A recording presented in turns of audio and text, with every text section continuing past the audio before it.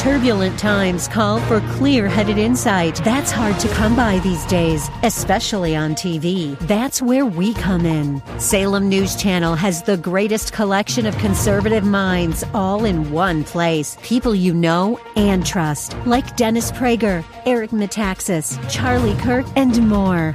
Unfiltered, unapologetic truth. Find what you're searching for at snc.tv and on Local Now, Channel 525. And now, we return to the purveyors of real estate knowledge, your Real Estate Chalk Talk. Hey, thanks for staying with us. Welcome back to the program. August here in Minnesota. The big state fair is going on, and we are talking probate. That's right. That's so exciting. Because you eat all that food at the state fair, man, you have a heart attack. I don't know. You better have yourself get covered. your affairs in order. You better. Okay, let's talk about healthcare directives and durable powers of attorneys and such. I'm dealing with a home right now where grandson is selling a home for grandma because she's went in the nursing home and now he's in charge of selling that property. So talk through that what is a durable power of attorney?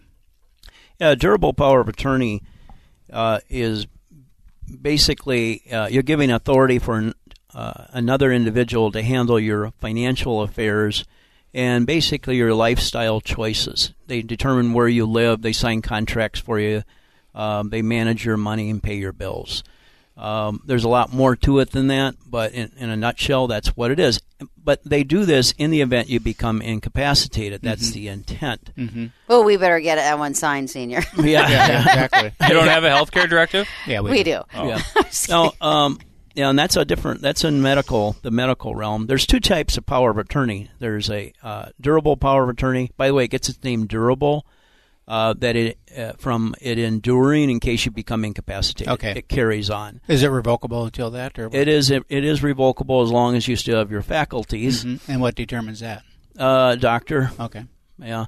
The document can determine that. And the documents I produce say a doctor and your spouse be in an agreement, or a court of law, or if you go missing, this is an odd one, if you go missing for more than 30 days, then your agent will have authority to handle your affairs. So if I run off to Tahiti? Yep, not to be seen. I always say watch the Boundary Waters trips, Yeah. Take a compass. Yeah, exactly. Yeah. I'll run off to Tahiti. Also, my credit card stops working. Dang it, she shut it off. 29 days, got to be back. Yep. And so then the durable, and then what was the other one you said? Healthcare directive. Yeah, they're different. Yeah, there's a medical power of attorney and there's a durable power of attorney. A financial, that's durable, and then there's a healthcare power of attorney. Minnesota has a healthcare directive, which is an equivalent to a healthcare power of attorney. They are actually different documents, but the healthcare directive is distinguishable in that it's a Minnesota-specific form, and you typically see a lot of blank lines where you got to fill in your preferences for medical care. So it's very it's putting the burden on the person completing the form to answer all the questions. The healthcare power attorney, that's generally what I utilize, puts in favorable language that most people would want into the power attorney document itself. So there's no blank lines to fill out. I do ask questions on the front end to see what the interest they have and what they want in the power attorney, but they don't have to be filling in blank lines. One thing I will say about the durable power attorney, there's two types. There's a short form, which is a 5-page document, and there's a longer 28-page common law power attorney. Very distinguishable. The short form power attorney is a Minnesota-specific form, and the day you sign it's the day your agent has authority. Okay. So you have concurrent authority. Both of you can act. A common law power attorney has a lot more powers you're given to your agent than a short form says on its face, like handling digital assets, taking care of your pets. None of that's stated on a short form. Opening your mail and responding to your mail. So the common law power attorney is available for that. It also has guardianship language where you appoint your agent to be a guardian if a guardian's needed. That can keep you out of court, and it can cost $3,000 to $5,000. I've heard now $10,000 to go through a guardianship proceeding. So a common law power attorney I utilize pretty much all the time now for my clients. And when what happens if that's granted and you've got a durable power of attorney, and now the person that you've granted it to and you come in conflict? Yeah. Then I can just revoke it at any one point in time, or you can. Does the guardian have any authority in that matter? And is there some kind of a proceeding that needs to go through? Or Well, a legal guardianship, if it's approved, a guardian is approved by the court, that will supersede a power of attorney. The power of attorney basically is extinguished by the guardianship proceeding if you have to go to court and have a judge appoint a guardian. So, and that can't be revoked. Okay. Only a judge can revoke a guardianship. Because a guardianship essentially says you are no longer able. That's correct. Okay. They're speaking for you in terms of any contractual matters and legal matters. So you can't revoke their authority. That's why it's kind of dangerous if you don't have a power of attorney document listing who you want as a guardian, because you're leaving it up to a judge to decide. Mm-hmm. Now, most times a family member will step forward and say, "Judge, I'll be willing to be the guardian," although that's a big responsibility. Mm-hmm. But I'll step forward. But then you'll have another family member showing up to court saying, "Judge, don't pick that person because they have look at their criminal rap sheet." Or they embezzled money, and so you get into all these issues, and the judge goes, and it's his, she says versus he says, and the judge says, "Oh, forget it. I'm picking a professional guardian." Mm-hmm. And now you got some stranger, such as from like US Luther Bank or and somebody. Like the professional guardian, such as who? Well, there's professional. You can Google it. There's professional guardians in Minnesota. There's several companies that offer guardianship services. Like Lutheran, is it Lutheran Lutheran Brotherhood? Brotherhood. Or something like that. Yep. And they know what they're doing, obviously, because they've done it all the time, Mm-hmm. but they've handled a number of cases, and so response times may not always be what someone likes. Mm-hmm.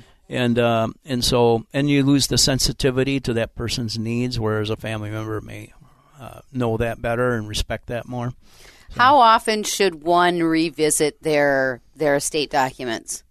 Generally, the rule is about 3 years, but 3 to 5 years is the stretch. And that's good because family dynamics could change. Yeah, for sure. Yes, they do. And we've changed guardians for our children. Yeah, a couple times. Okay. Oh yeah. Well, you're proactive. That's really good. That can change, so it could be family dynamics, and then the other thing is that the laws can change. Mm. Ours was, sure. just for listeners, we did that because of location changes. Like, our kids are older now; they're very ingrained in where they are, their school. Now, like if we die in a plane crash tomorrow, I don't want them moving out of state. Right. Yeah. They want to be by family, closer to grandma and grandpa, be by their friends. Sure. I don't want to pull them out of all their activities. And just completely. If we when die, they were younger, that's going to be a different. big enough hiccup then to take them away from all of their daily activities, right? Sure. You want to keep that maintained. Good so that's for you. why we did that. It's the only reason we did that. That's very insightful to be able to take care of those things in advance like that and stay on top of it. Mm-hmm.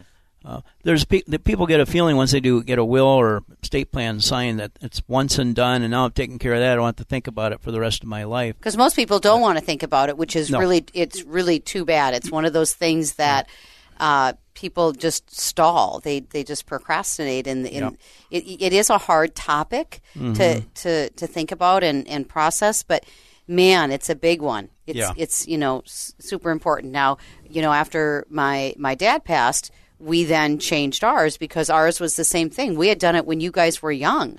My girlfriend's like, when do I get off of being your personal rep, right? But the kids were younger and so trusted her to do the job. And so, that was how many years of a span? Yeah, but it's the same kind of thing, right? Yeah. You guys are older now. Yeah, things change, dynamics change. Yep. And so it's important, I think, to definitely and it's not always like, I don't like that person that much anymore. No. So it's this. No, it's like the reality of life and ebb and flow. And who's alive, who's passed, who's now, got near, Alzheimer's issues, yep. Like all this stuff. How can people get a hold of Joe? How can people get a hold of Joe? They can give him a ring-a-ling-a-ling at 763-427-9066, 763-427-9066, jfieldlaw.com, jfieldlaw.com. In the last couple of minutes, I just want you to let the listeners just a caption about your book that you wrote about finding your dad, and where can they look up that information if they're interested in your story? Yeah. I found my dad for the first time 5 years ago after going a lifetime of not knowing him, not even knowing his name. I was never adopted, and I had searched for him like crazy for a couple of decades, later in life after I had my own kids. I was able to find him. That's described in my book. My book is titled Finding Joe Adams. You can find it on Amazon. It's an Audible as well. But I list how I found him ultimately, but it's more of a story of my life without a dad and my kind of a faith journey that developed. I didn't realize it at the time, but God was there from the very beginning, kind of using people to guide me without a father. And then a Father's Day prayer back in 2016 where I got in God's face in my living room and said, God, how long will you deny me knowing my dad? You know where he is right now. You know exactly where I can find him. Show me where he is. And that prayer, little did I know, he sent someone to answer that prayer the next day, but I didn't know it. And then about 8 months later, that same person came back again and prompted me to take some action, which I did, and I ended up finding my dad. And so he's down in Texas. He was still alive. Amazing. He was 87, Air Force vet. We were both featured on Fox News, meeting each other. If you Google 87-year-old Air Force vet meets son on Fox News, you'll see a 5-minute clip of me meeting my dad. So, so that book won a Reader's Favorite Award. It's an international writing contest. I submitted it. And I got a bronze medal in the category of Christian nonfiction. Oh, wonderful. Awesome. Finding Joe Adams is the name. Finding Joe Adams. Mm-hmm. Thanks for tuning in. We got to head out. That's it for this week. We'll see you next week. You've been listening to Your Real Estate Chalk Talk with the Hittner Group, the leaders of the #1 Coldwell Banker Burnett real estate team in Minnesota. If you want to get more when you sell and pay less when you buy, call 612-627-8000 or go online to hittnergroup.com.